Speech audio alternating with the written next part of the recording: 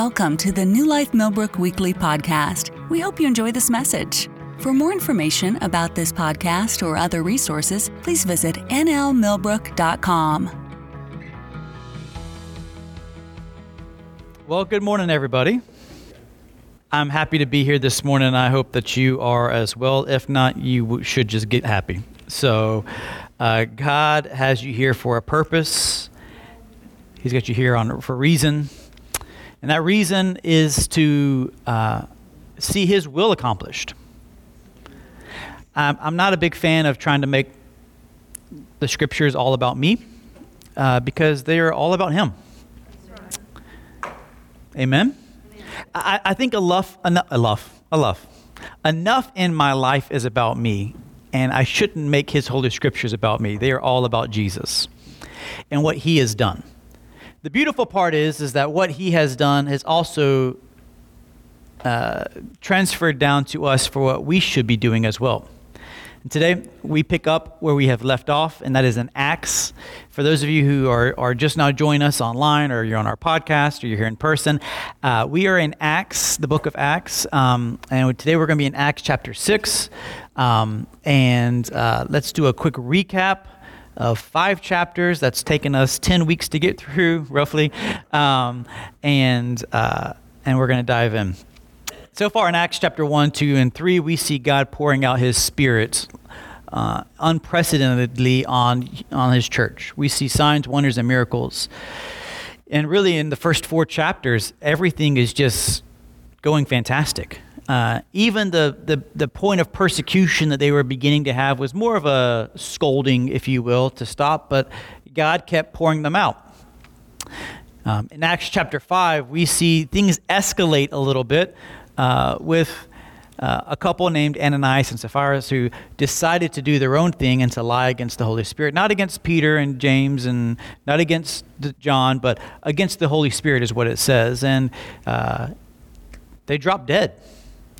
Imagine you coming to church and all of a sudden they're pulling out body bags because the holiness of God was so powerful and it couldn't be. You know, can I be honest with you? While that sounds really cool, I don't think I'd go back to that church again. Why? Because I'm a messed up individual and God knows there's a solid chance I forgot something. You ever did that? I grew up in church, and I would be on my way to church repenting of every sin I could possibly think of because I didn't want the person who was somewhat prophetic to call me out in front of God and everybody else. And so I'm driving down the road repenting of sins, and then I make that famous, God, if there's something I forgot, cover that one too. On the off chance that Miss Elaine would be like, hey, Pete, how's you? Oh, my gosh, I knew where you were Friday night. I'm like, oh, of course she does. Here we go. No, it was that sense, that angst, that fear. And what's crazy is that it says that the church grew. Can I tell you, because holiness of God, while it's something to completely be revered for, is nothing to be scared of. Yes. He tells us to be holy as He is holy. In other words, there's not this unattainable relationship with God that in His presence I'm going to drop dead. In His presence there's fullness of joy. And perfected love casts out fear. So let me say this. If you are ever finding yourself terrified of going to church because of what God may do to you, I feel like that might be a good sign the enemy is working through fear, not God through love. So they dropped it. And it was craziness. And then all of a sudden more persecution happens through the church. Peter is again arrested. He escapes from jail through a miraculous angelic visitation. As soon as he escapes, he doesn't run for his life. He just goes probably just a few hundred yards to keep doing what he was doing beforehand. They arrest him again. They threaten to kill him, and they threaten to do all of these things. And we found out last week that there was a young man named Saul of Tarsus that was in there, hearing everything that was going on. We know later on in Acts that Saul actually cast a vote that day to kill the disciples, but he was vetoed. And now we're finding ourselves in Acts chapter 6 with this tension that's building in the church. I do need to say that just because we are the body of Christ doesn't exempt us from human issues. If you've ever been in church longer than 30 minutes, you know there's going to be human issues in church. And we're going to see this right here. Now, in those days when the number of the disciples was multiplying, that's an important part. They weren't adding, they were multiplying. Because when it comes to following God's plan and God's rhythm of life, he doesn't want you to go numerically adding one by one by one. He's wanting multiplication because his word is supposed to work exponentially. Pastor Allen was just talking about sowing in a time of famine, because sowing in a time of famine following God's plan does not make sense. But when you follow God's plan, 1 + 1 = 100 for some reason, and I haven't figured out his math, but I'm not complaining. In this case, the church is multiplying. We're going to read the first 7 verses here today, and I think that's about as far as we're going to get today. I had all intentions of doing the entire chapter because I'm like, in my head, as I'm preparing my notes, I love the book of Acts. I'm like, oh, that's Stephen's chapter. Yeah, we'll magnify Stephen. We're not even going to get to Stephen today. Just going to be honest with you. So, first 7 verses. Now in those days, when the number of the disciples was multiplying, there was a complaint against the Hebrews by the Hellenists, because their widows were neglected in the daily distribution. Complaining in the church. There's a novel idea. It happens. Yeah. I've been doing this for a couple of weeks, and one thing that I do know is that in a couple of weeks, you'll find people to complain about something. I love this, that this is actually listed in the early days of the church, which means, Mike, I don't feel like we're all doing something wrong when people complain, because complaining is a human condition.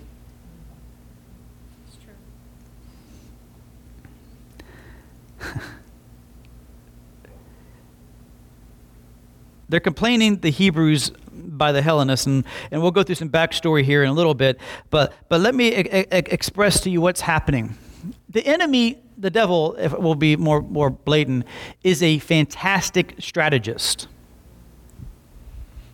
Well, one thing we have to realize is that we are caught up in a war. It's not a war versus good and evil. It's not even a war versus God and the devil. There would be no war if God got involved.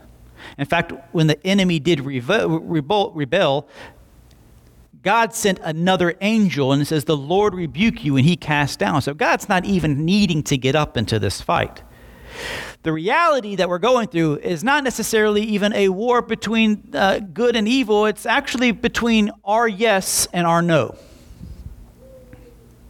The script has already been written. God is going to win. It is already done. What we decide to do and how we decide to partner in life is what's important right now. Jesus has come. He has died on the cross. He's not coming to die again.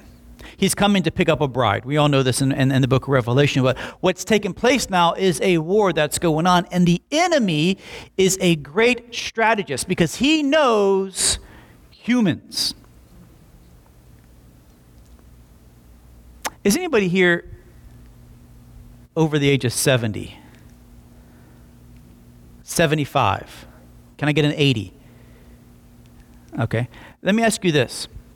When you were 30 years old, when you look back at your life, are there things you look back at and go, man, if I know what I know now, things would be different?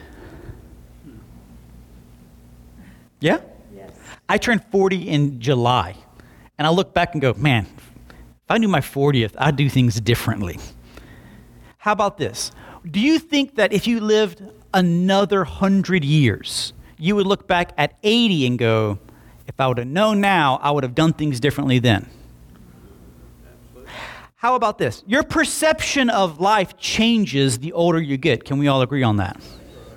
Dramatically. Things that used to be a big deal in my life no longer are a big deal the older I get. Things that I thought I have all the time in the world for are now a pressing issue in my life.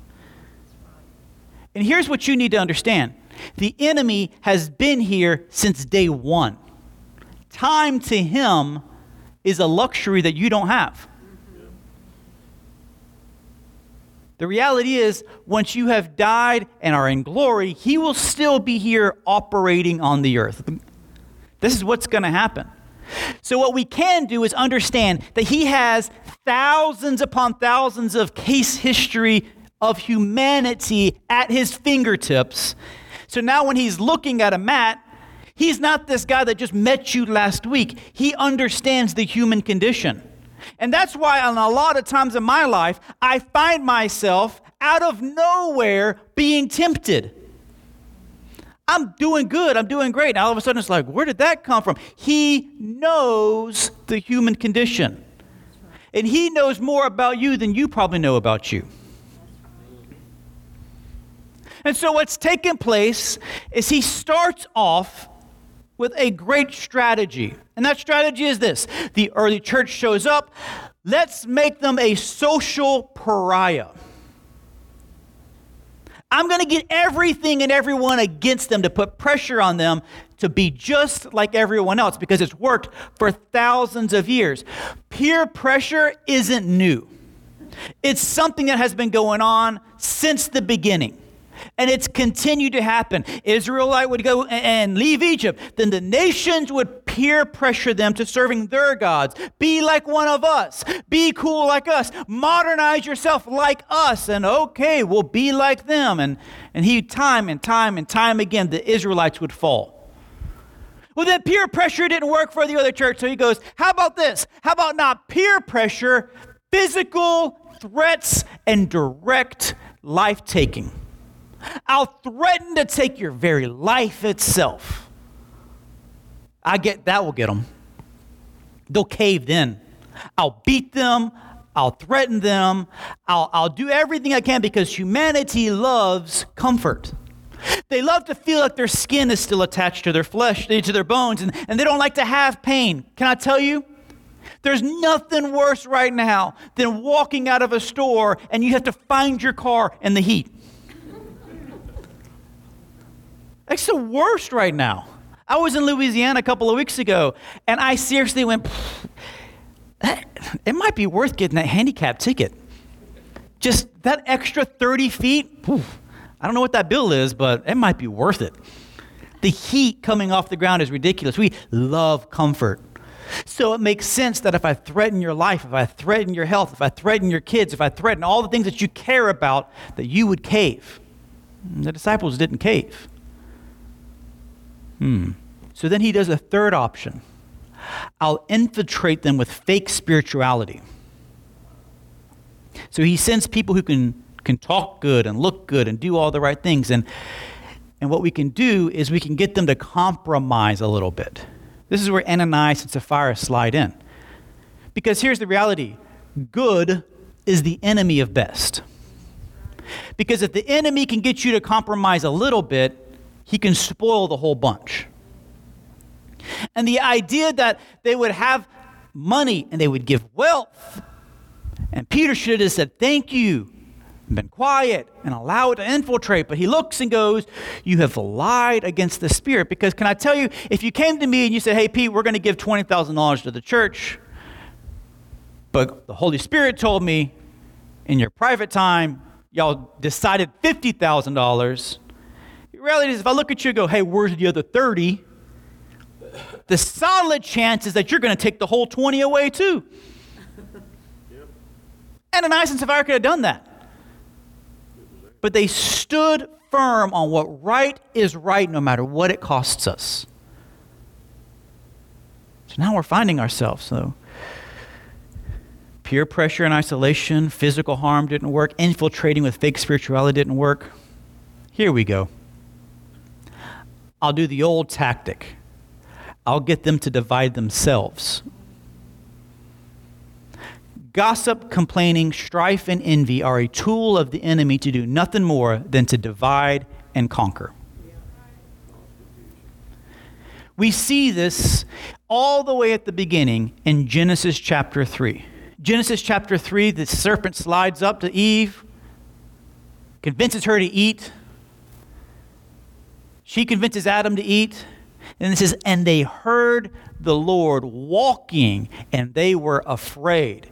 And God cries out, Adam, Adam, where are you? And he says, I heard you walking, and I was afraid because I was naked. And God says, who told you were naked? I mean, something's changed. Adam, falls before God and says, oh God, I'm so sorry. I repent before you. No, Adam goes, it's the woman you gave me. She goes, oh, it's the serpent that did it to me. The idea here is I'm not the issue, you're the issue. And if I can continue to create gossip, strife, and envy in our church, I can continue to break you apart. Because if you're unified, there's nothing that can stop you. But if we can make a bunch of little islands inside of one big building, then they'll never connect and never be powerful. That's the idea of denominations. It's multiple nations.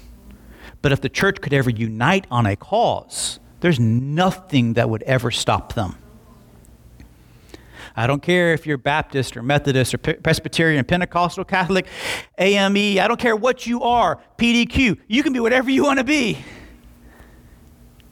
But one thing has to remain, and that is this, is that the unity in the body of Christ is more important than my small-minded dogma on insignificant ideas.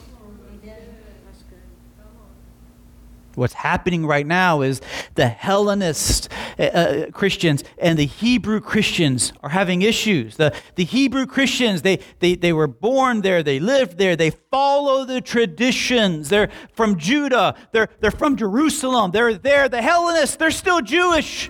100% Jewish, but they understand Greek culture. They primarily speak Greek. They have Greek styles, and they change their haircut, and they listen to different music, and they walk a little different. The traditionalists are like, it should be our way. Keep it the same way. It's what worked for Moses. It's what worked for Abraham. Keep it the same. And then the Hellenists are like, hey guys, like we love the same God, but I want it to be kind of cool. I want it to be more Greek style, and yeah, we love God and we serve Him, but I like our clothes, I like our fashion, I like our stuff. And what's happening is neither one of them are right. Because my preference on my hair, my clothes, my music, and my car is not a spiritual issue. Nor should it be today. When somebody asks me, Pete, what kind of music do you like? Yes. I have the most bipolar playlist on Spotify you could possibly imagine. What kind of movies do you like? Depends on the day. What about your clothes? I will go from looking like complete trash and flip-flops, a long pair of old and one basketball shorts and a wife beater, to a 3-piece suit in 30 minutes or less. I like who I am. I like what I am. It is what it is. And if you like your hair neat and combed to the side, or you like to have big long hair, or if you like to have your music loud, or you like to rock classical music, or you like to watch great funny movies, or you're more of an action flick, or it doesn't matter, and I don't understand why we're letting small trivial things divide the church. In the scheme of life, ask yourself this one big question: how important is this issue? Because here's what's taken place. There is a perception of a fault here. Isn't that interesting that the vast majority of the times that when people get offended, it's perception of an offense more than a real thing? What's taken place is you've got over 5,000 people currently in the church. They didn't have QuickBooks. There was no database software to verify what's going on. But what happened was that the Hellenists perceived that they were being treated wrongly. And so they began to complain. There's no statement here the disciples go, oh my goodness, you're 100% correct. We have done y'all wrong. Because what's happening is the vast majority of the apostles at this time would be Hebrew Christians. In other words, they were the power at B, and the ones that weren't in power had a chip on their shoulder. Oh, come on. And because I don't have a voice and I have a perception that I'm being done wrong, I want to complain. And this is what's taking place in churches across America and across the world today. Are there bad pastors? Sure. Are there bad Christians? Sure. But I can tell you without really blinking twice, the vast majority of the time, and I'm a human and I've offended people and I've done it before and I promise you I'll do it again. But the vast majority of the time, I don't wake up and go, I wonder if I can just tick off Shonda today. Sorry, Daryl. I do want to tick off Shonda. The vast majority of the time, I don't wake up with this intention of just, I want to watch the world burn. Who can I tick off? But you know what? There has been multiple times in my life that somebody has been offended at me because they perceived something about me. You ever had a bad day? You ever had a bad day and your face showed it? You ever had a good day and your face still looked like you had a bad day? Every day. I turned, golly. Yeah. You know, I've had great days, but I've had a lot on my mind. And I, unfortunately, perpetually have a scowl on my face as if I'm angry. In fact, Jessica has looked at me when I'm playing the piano and I'm in the zone. I'm in worship. I'm in deep in his presence. She's like, dude, you look miserable. I'm like, that was a great service. She's like, tell your face. Because from my seat, you looked angry. Like, was it EJ? Was it you? Was it Tom? Who are you mad at? I'm like, I'm not mad at anybody. It was great. So now every once in a while, I come to and I just smile because I'm like, I don't know what's going on. But the idea that I had a scowl on my face has offended people because they may have even said yes. And then on top of it, I unfortunately am addicted to my AirPods. And they're small. And when I'm walking away from you and you say something, and if I've got music or I'm on the phone, you can ask EJ today. She had a whole conversation with me. I didn't know she was talking to me. I was on the other line just I guess it was a co-in-synced conversation. She would ask a question at the same time Jessica in my ears is asking a question, and I'm answering, and he's just like, oh, that's so great. And all of a sudden I realized, I'm like, what is happening? I thought she had Tourette's. I didn't know what was going on. So you add the scowl on my face and the fact that I may have music or I'm on the phone, and I can't believe how rude he is. He is so mean. He wouldn't even acknowledge me when I said hi. And now all of a sudden, Pastor Pete is a mean individual and he doesn't like people. You perceived something that wasn't a reality. You didn't have the full context. In our lives, a lot of times, in our marriages, and the enemy is always looking for a way. You know, he doesn't sleep. Yeah. He's not clocking out at 5 o'clock and be like, y'all have fun for the rest of the night. See y'all 8 a.m. tomorrow. So he's continually looking for an opportunity. That look of, what do you think she meant by that? Why do you think he looked at you that way? All that hard work you did, and yet not even a thank you. You went and got her this. You got her flowers. You bought her lunch, and she didn't even just fall at your feet and thank you. Man, you might deserve better than this. Can I tell you this is what starts? It's the small, insignificant thoughts that create massive destruction later on. And this is why the Bible says, take every thought captive. You know that verse? Yeah. The idea here with taking every thought captive is the idea of an Aquaman trident, and you grab whatever that thought is and you pin it to the wall and inspect it before you release it. Is that a God thought or is that a destructive thought? So many lives, friendships, marriages, job, boss and employee relationships would be so much better if I would just ask that simple question, is this a God thought?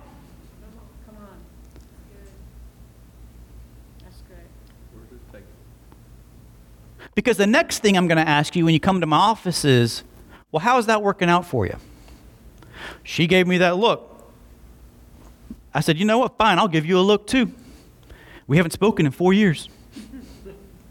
You know, typically what happens when it comes to an issue in your marriage or an issue with your friendships is a lot of times it's not this big, huge thing. It's a small thought that leads to another thought that eventually leads to a small action. I didn't get the response that I wanted, which leads to another thought, which leads to an action that's a little bit bigger. Still didn't get the response. All the while, the opposing party is like, why is she doing this? Or why is he doing that? Fine, you want to flex? I'll flex. And then we're having this, who's going to be bigger? Who's going to be stronger? Who's going to be more stubborn? Because for some reason, we think there's a trophy at the end of all this. I get the stubborn award today. She's going to tap out and say, good game, man. I'm proud of you. I almost quit, but you kept going. You're like, I know, I almost quit too, but I had one more day in me, but you kept pushing. No, because the enemy wants destruction in your life, and the best way he can do that is to get you in opposition of the one that you're supposed to be connected with. Is it okay? We're here for a little bit? Because, can I tell you, if I can get you upset at the person that you do life with every day, the woman or the man that you know would die for you, the person that you know would get 2 or 3 jobs just to make you happy, if I can get you into a thought that would create opposition with them, how much easier is it to get me into a thought that would create opposition with a God that I don't even see?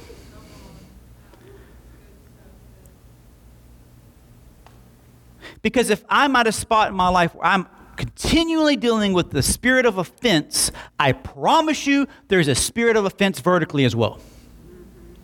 He let me down. He didn't show up. I prayed, he didn't answer. I gave, I tithe. I'm not seeing financial blessings. My mom is sick. My dad is sick. My kids are this or my kids are that. Whatever it is, and God, you didn't fulfill your end of the bargain, and now there's an opposition. I'll come to church and I'll clap. I'll lift one hand up, but you and I aren't okay. You think that's not real? How many times can you go in your marriage and you can say, I love you too, and not even think about what you're saying? The power of an I love you is powerful, and yet we can go into church just as easily and just raise our hands, go through the motion, do our thing, and now God and I are spiritual roommates like many of your marriages are. Because an offense has taken hold, and we're grumbling and complaining. This is what's taking place in this church. There's a perception of an issue. And instead of somebody just going up and saying, hey, I feel this way, I'm going through this, and can we have a conversation? The enemy is trying to weasel his way in. You know what's sad about opposition or complaining and all that fun stuff is this, is that after a long period of time, we don't even remember the why. All I know is the who. Isn't that the crazy part? I don't remember why I'm mad at you. I just remember I'm mad at you, so I'm going to stay being mad at you.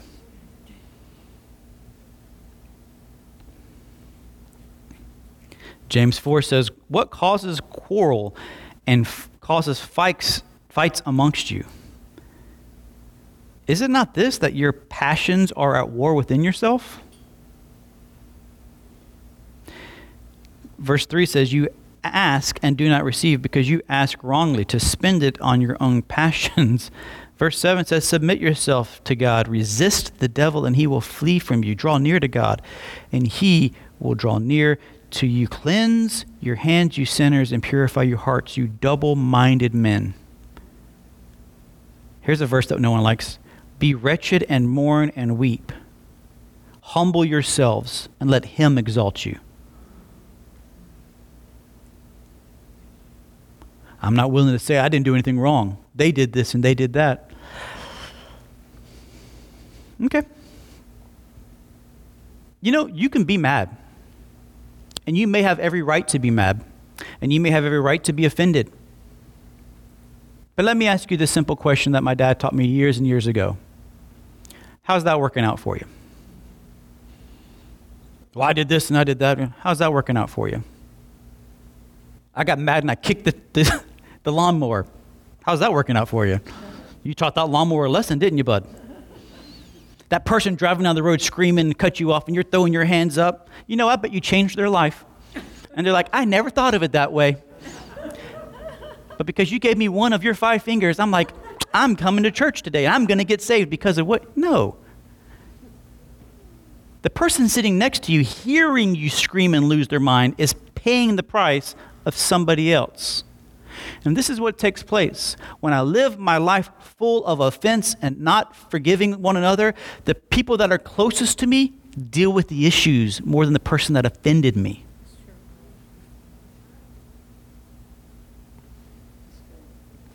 I have no idea where I'm at. Ephesians 6 tells me this: put on the full armor of God that you can stand strong against the devil's schemes. And I know this is so true because this is what the enemy is continually doing. We don't wrestle against flesh and blood, but against principalities and powers, who is continually doing one of two things: separating you from God or separating you from each other. That's the goal there. The enemy cannot kill you. If he could, you'd be dead. But he can get you to a place to convince yourself and to bite his fruit of offense to kill your relationships with God and your relationships with everybody else. That's good. That's good. Gossip and strife is a tool the enemy uses to cause separation. And you may look at me and go, well, Pete, what I have to be mad about is truth. It's true. And that's the reality. Not every gossip issue is a lie. Not every time that somebody opens their mouth and says, did you hear about Miss Elaine this? Or did you hear about Matt that? Did you hear about Ira this or that? Is a lie. But one thing I do know is this, is that when you're coming to me to talk about somebody else, truth or not, you're doing it not out of love. And you are being nothing more than a carrier of the devil's schemes. All you are doing is agreeing with him and doing his work for him. And now he doesn't have to deal with a thought. He can deal with a real person. I didn't have a thought about an EJ. Elaine told me about an EJ. Now I'm really mad.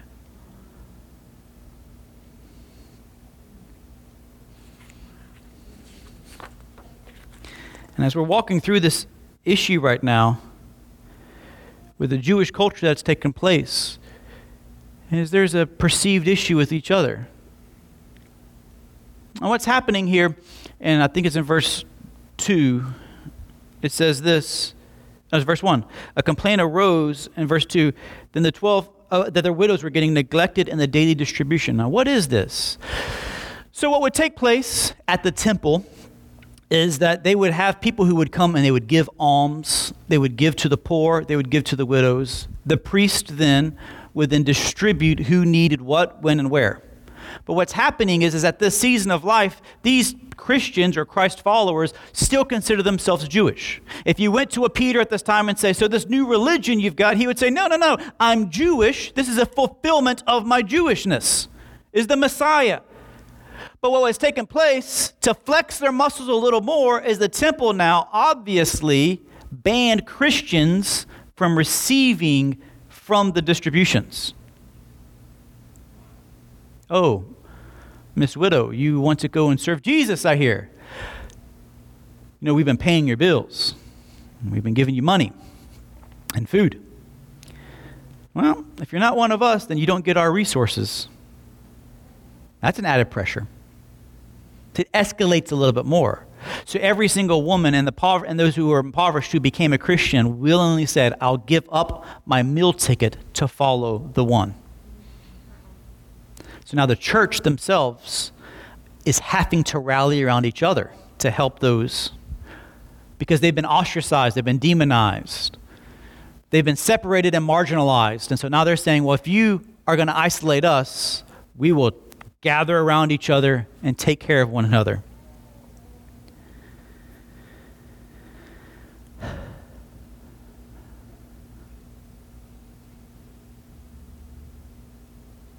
Yeah. We can see this in 1 Timothy. If you have a Bible, I know, Lauren, I'm throwing this at you real quick. 1 Timothy chapter 5. It's interesting because the Bible is very clear that not all who ask for something deserve to get something. In 1 Timothy chapter 5, you're going to read scripturally who they need to give alms too, money too, issues going on. When somebody gave to the church, this is the criteria that they would go through before they would receive anything. Verse 1, do not rebuke an older man, but exhort him as a father, younger men as brethren, older women as mothers, and younger women as sisters with all purity. Honor the widows who are really widows. And so now we're going to see what they determine what a widow is.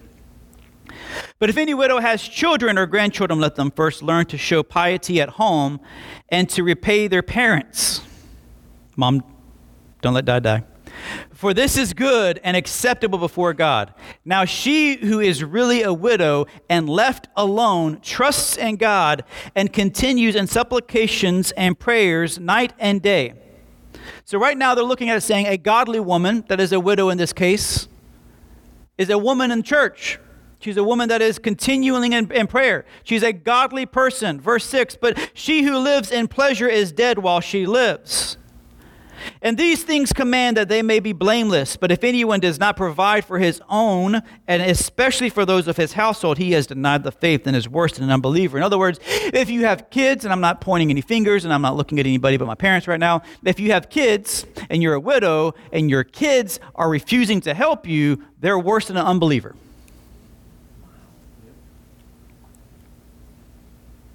That got quiet. Remember that? So I said you got to let dad live a little longer. All right.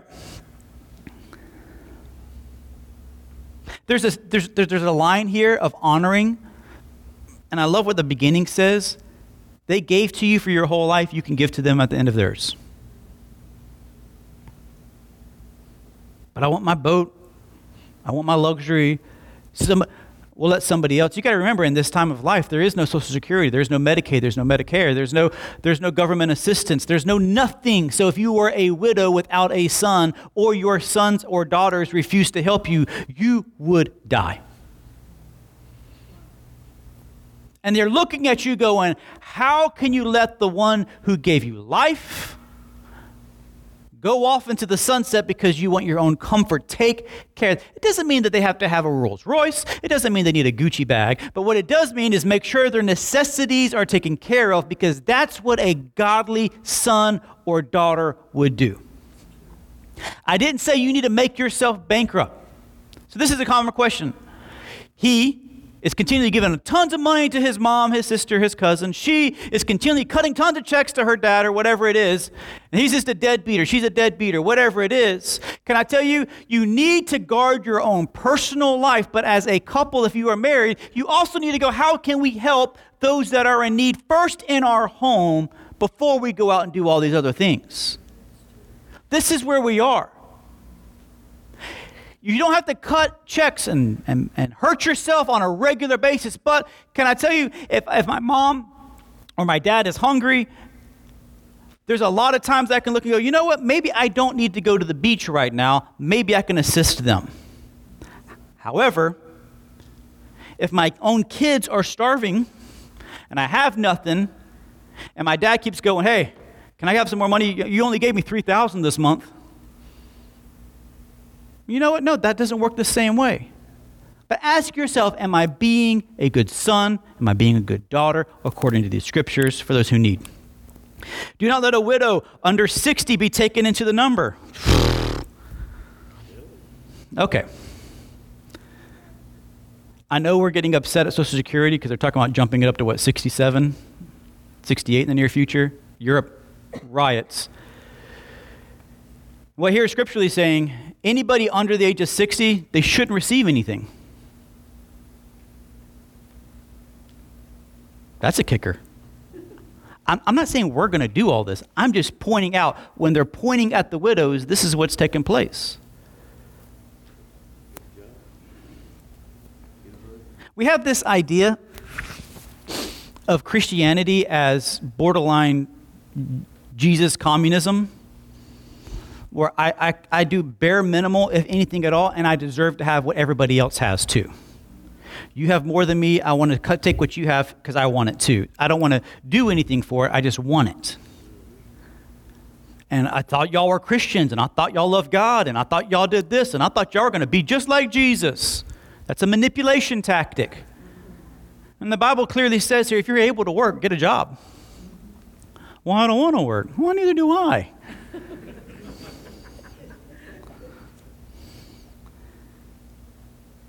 Why?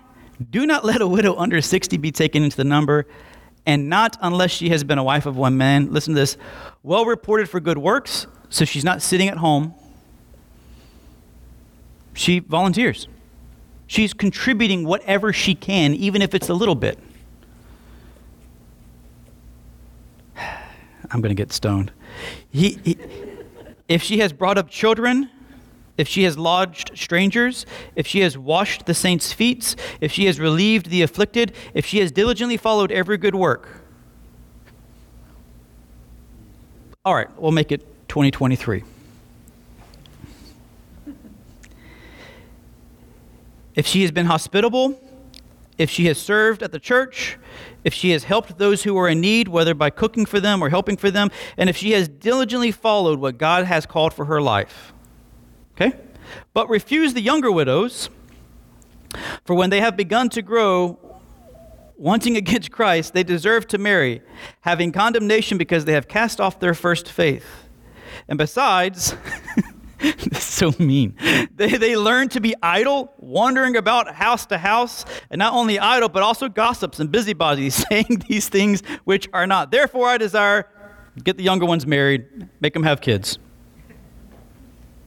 and give no opportunity to the adversary to speak reproachfully. This doesn't sound like a lot of the ideals of church that we hear about today.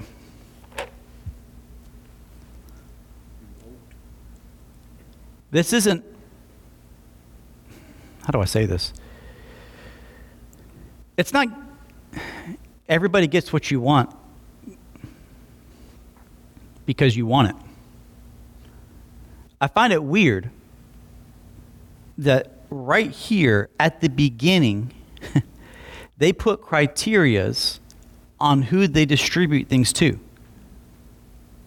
If you're not going to be part of the church body, if you're not going to serve with your talents, gifts, or whatever it is, then why should the church give you its resources, is what it's saying.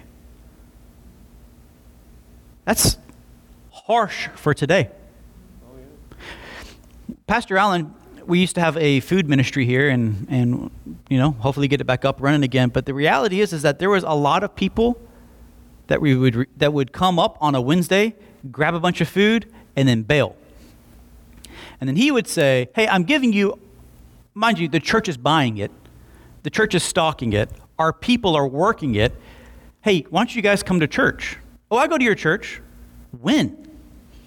I was there like 2 Easters ago.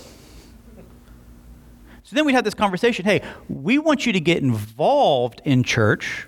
If it's not us, it's somebody else. Great. Get involved in church. Get connected to your church. Grow spiritually with God. That's what we're here for. How dare you tell me what I should and shouldn't be doing? Really? Well, then we'll just stop. I can't believe you call yourselves Christians. Always got a string attached, huh? We never said you had to give money. We just told you to get involved into a church. There's plenty of resources out there if you don't want to do that, but if you're going to use the church's resources, contribute. Well, I don't have money. No one's asking you to always give money. But what do you have? What do you have? Do you have time? Can everybody stick your arms out for a second? Can you pull your right one in? Okay. Can you pull your left one in?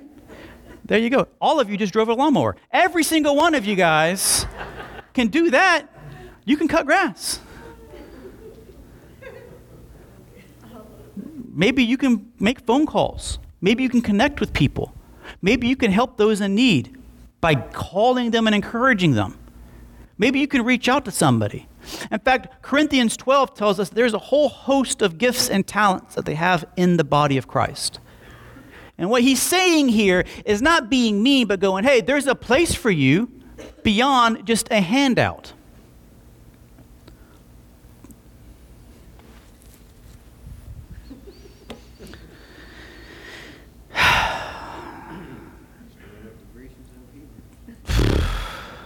Where am I at? Okay. The 12 summoned the multitude of the disciples and said, "It is not desirable that we should leave the word of God and serve tables. Therefore, brethren, seek out amongst yourselves 7 good men of good reputation, full of the Holy Spirit and wisdom, whom we may appoint over the business. But we will give ourselves continually to prayer and the ministry of the word." All right. Let's give a recap. A lot of pastors will use this verse to say that they shouldn't serve. Complete false. We are called to serve. We are servants by nature, is who we're supposed to be. Our leader, Jesus, gets on his knees and washes his disciples' feet. And now we break off into 2 groups. A, the pastor should just stay down there. Or B, we exalt our pastor where he doesn't do anything. Both fundamentally wrong. Jesus washes his disciples' feet. And can anybody tell me what's the phrase he uses? "I did this as an example for you to do." So as a pastor, we serve as an example to empower you for the work of the ministry. And I don't care how big your pastor gets or how big your church gets, any pastor who is fundamentally unwilling to humble themselves to serve anyone is not being a godly man. We are born as servants. Now we flip it. In this context, they have a choice to make. Sure, we can do all of this, and we can deal with the widows. But if I deal with the widows and I deal with the poor, that means I can't be praying and seeking God's will for the organization. So what do you want? And we see this today. I want my pastor broke and poor and working nonstop. That makes him humble. It's good for him, builds character. And over here, we look at it and go, "Oh no, I don't want to do any of that stuff. That's beneath me. That's somebody else's job." What we're supposed to be doing as leaders is this. We're supposed to be dedicating our lives to the ministry of the gospel and getting a visual picture of what God is wanting to do as an organization and empowering each and every member of the body to fulfill their own individual piece of that pie. But what happens in churches across the world is that if the pastor is continually doing all of these things, he is unable to focus on the bigger picture at hand. And since he is unable to focus at the bigger picture at hand, then they are unable to continually empower you for your work of the ministry. And so what happens is that you get upset because you're not being used, but you're unwilling to be used because you want him to do it. And then you get mad because you're not being used. We'll go somewhere else.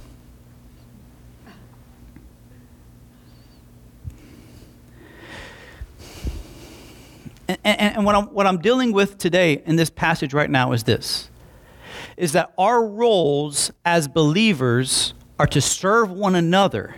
And one of the greatest ways our pastors can serve our church is by spending time with God about our organization so that we can be fulfilled as individual believers. My job as pastor is not to say, "You do all of this so I can go play golf." I don't play golf because I'm horrible at golf. My job as a pastor is not to empower you to do all the work so that I can go play Xbox, so I can go on lavish vacations. No. My role is to continue to be seeking God's face, going, "God, what is it that you want to see happen?" But then there's a double-sided coin to this, because the apostles didn't have a meeting and go, "I perceived by the Spirit that there is a need in the church with the widows.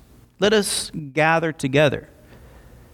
No, what happened is that somebody said, "Hey, I think we have a need with these widows. We should do something about it." And the apostle said, "We're on it." No, the apostle goes, "What do you want to do about it?" Well, they need to get done. Pick 7 guys, get it done. I love this answer because as Christians, when God places a need inside of our hearts, he also empowers you to carry the vision for that need. What's not supposed to happen is I have a burden for something and then I go, you do it. You carry my burdens now. No. Can I tell you, if you have a burden to see New Life grow in outreach, tell me about it and tell me what you want to do about it. And I will pray about it and we will gather people together with like-mindedness and go, do it. Be empowered. Pastor, I think we should help the poor here. Tell me about it. What is that we're going to be doing? Let's pray about it. Let's see what God's doing in it. And let's empower other people like you to go and do it. But what will never happen is, Pastor, I have a passion for the homeless. Great. So I think, Pastor, you should go out every Friday night and go feed the homeless. I didn't agree to that. If you are here in this church, it is because God put you in this church because there's a need that you can feel in this community. And if I feel your need, I'm doing you wrongly. Because my job is to empower you according to the word for the work of the ministry. And if I'm continually doing all of your passions and all of your dreams, what I'm doing is I'm taking away your divine opportunity to connect with your passions for the presence of God. Ministry is not this. I like to preach. It's fun. I sometimes like to play the piano. And if somebody's a piano player, take my job. I'll give it to you happily. I'm here to serve a need. And once somebody shows up and says, that's my dream, you got it. I don't need to preach. I used to. And then I realized, man, I don't have to do this every day. One thing I need to do is to empower you for what God's called you to do. Can I tell you something? I didn't create you. And I didn't call you. And I didn't design you. Therefore, there's no reason why I can tell you what you are created for. There's great counselors. There's great tools online that can maybe spur something on. But if you come to me and say, Pete, I need you to tell me my dreams, tell me my visions, tell me my passions, I can't do that. I'm not Joseph. But what I can do is tell you, pray about it. It's not a cop-out. I didn't create you. He did. But one thing I do know without a shadow of a doubt is this, is that if we continue our lives not fulfilling the passions that God has for us, we will find ourselves with idle hands dealing with complaints and dealing with frustrations. When we get frustrated and we've got complaints, we will automatically go into strife and confusion and destruction. God has called you for great things. Well, Pete, I don't preach. That's fine. Can you do this? Pete, I don't like kids. That's fine. Can you help work in the sound booth? Pete, I don't like people. That's great. We have some wonderful administration things. What are you good at? What do you like to do? What is a talent that you have that you can give back to God? Maybe you can clean. We always need that. Maybe you can cook. There's always people that are hungry. Maybe you don't like people at all, but you're great with computer design. Great. We'll help you with website and graphics and arts and all kinds of stuff. Maybe you want to teach. Great. We'll get you to start a small group. Well, your talents, your gifts, and your abilities continually are needed in this place. How do I know that? Because you're here. And we need you. For years, we've had people like Matt show up and weed eat. That was a gift. He was using his time and talents to serve this house. We've got people like Ken Smith who are always up here serving, and then we'll go and build stuff because Elaine and EJ tell him to. You know, I don't think, and I could be wrong, correct me if I'm wrong, I don't think Mr. Ken has this innate desire to come up here and preach on a regular basis. In fact, he stays as far away from as far away from the podium as he possibly can. But he's got talents and he's got gifts. I am not a craftsman at all. But he is. You know, you've got people like Pastor Allen who are unbelievably great with administration, especially numbers. I don't know what your gifts are. And maybe you don't either. But you got a good, strong back and you can go and help serve. We've had Nathan up here this summer, serving his heart out. In 100+ weather, cutting grass and doing anything else that myself or my dad would randomly come up with. Maybe you got a backhoe and you can dig out a trench. I don't know. What is it that you're good at? Maybe you just want to sit in the front office and greet people. Talk to Pastor Marsha, not me. That's just not my bag. You want to be a substitute teacher, see Ira. There are so many areas. If you cannot find a place at New Life or New Life Academy for you to serve, it's because you're being lazy. And you cannot say, they don't give me opportunities. The world is your oyster, my friend. Tell me what you're good at. I'll figure it out. But it's a lot easier for me to blame somebody else for my problems. But one thing I can tell you this is that God has given you the opportunity to connect with each other by using your gifts, using your talents. And I believe that with all my heart, that as I pour myself out for his kingdom's sake, I feel more fulfilled than I ever would. But even when I wasn't getting paid as a pastor, I still wanted to serve the church because my heart is to help. Last story, and I'll shut up. I moved to Fort Myers, Florida back in 2007. I got a job at Bank of America. And my pastor called me and said, hey, what is it that you want to do at the church? Not paid, but as a volunteer. What do you need? He goes, I've got plenty of options. What do you need? Okay. Well, Pastor, to be honest with you, I'll do anything that you want me to do. I just don't want to serve in kids ministry. And he said, okay, cool. We need you in kids ministry. And I laughed, and he didn't. And I went, I got to pray about this. So I told him, I got to pray about this. So I went home, I prayed, and I'm like, how dare him? I told him the one thing, and that's all he came up with was working kids. And then I realized the issue was a lot more about me than it was him. Because I've got talents where I can talk and I can be funny and I can be goofy and I can be administrative and I can do all the things. And that's why I've been able to work in every area of ministry and thrive, is because it's what I can do. And so I thought, then it's my problem. So I called him up and I'm like, I really don't want to do this, but if this is what you want me to do, I'll serve. He goes, great. You're doing 2 Sundays a month.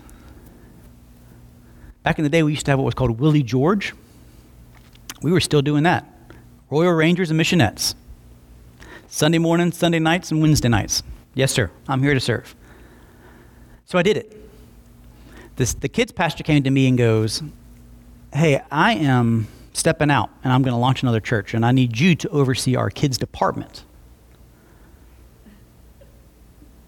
That's what God wants. The next day, we had 100 volunteers. The next day, we had 45 volunteers. So now it was my kids' department. Whew. But you know what I said? God, if you have ordained my footsteps and you have opened doors, I will walk through whatever door you have opened up with a smile on my face because you will make things work. So I did. And I would look back at that time in kids ministry and go, it was one of the best experiences of my life. Watching young 8, 9-year-olds sobbing at the altar with their hands raised because no one had ever told them that they could connect with God. And so I took the time to show them how to connect with God. Some of them are currently in ministry today, serving God. Their parents didn't serve God. They would drop them off on a Sunday and say deuces and drive off.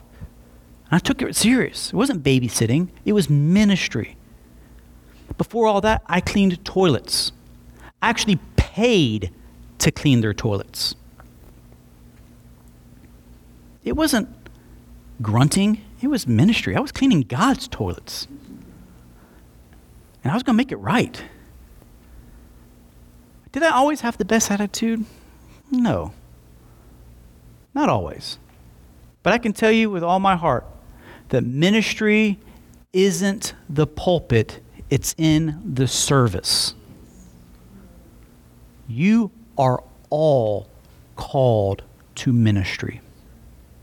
Every last one of you. So now that you're all called, let's figure out what ministry you're called for. And by us, you and God. And then when you get the answers, come see us. We'll have a great conversation. I'll buy you dinner. We can walk through it. It'll be McDonald's, but I'll still buy you dinner. Or CC's Pizza, your choice. God placed you here on purpose for a purpose. So let's use our purposes. Amen? God, we thank you that as we wrap this session up today, that you continue to open our eyes to see what you have, ears to hear what you want us to hear. Connect us to your plans and your purposes. God gave us a life, God, of service to one another and a service to your kingdom. And we thank you and we give you all the praise and honor. In Jesus' mighty name, amen. Love you guys. See y'all next week. We'll talk about Stephen, I think. Thank you for listening to our podcast. Have a great week.